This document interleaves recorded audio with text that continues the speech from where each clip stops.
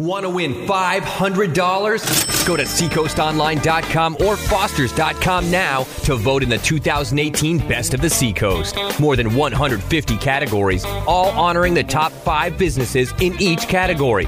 Vote now for your chance to win $500. Your vote, your voice will choose this year's Best of the Seacoast.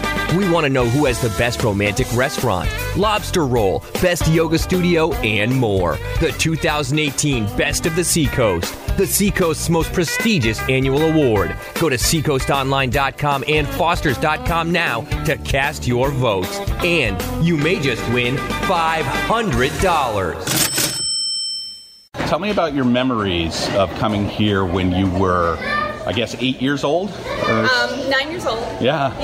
Yeah, well, I was here opening day, and I just remember as a kid just feeling so excited that there was actually something for kids in Portsmouth, because Portsmouth was a much smaller place back then, and there weren't a lot of spaces for kids. You know, now there's so many play spaces, but back then you had the Boston Children's Museum, and that was about it.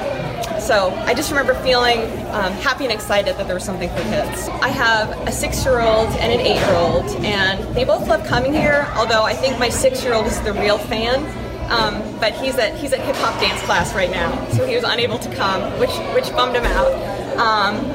But yeah, I mean, he loves it, and I think one of the great things about this museum, it's just a really comfortable space for kids and parents. I feel like parents can relax a little.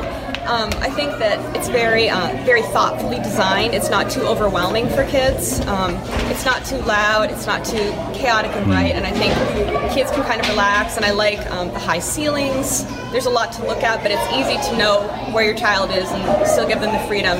You were in the paper 35 years ago. Is there, I don't know, any comments on sort of being the poster child, if you will? It was really funny to go back and read that interview and just think about it. I remember I used to have this button that I would wear that said "Kids are people too." It was just funny to just remember what I was like at that age, I guess, and see it in print. It was kind of embarrassing, but funny too.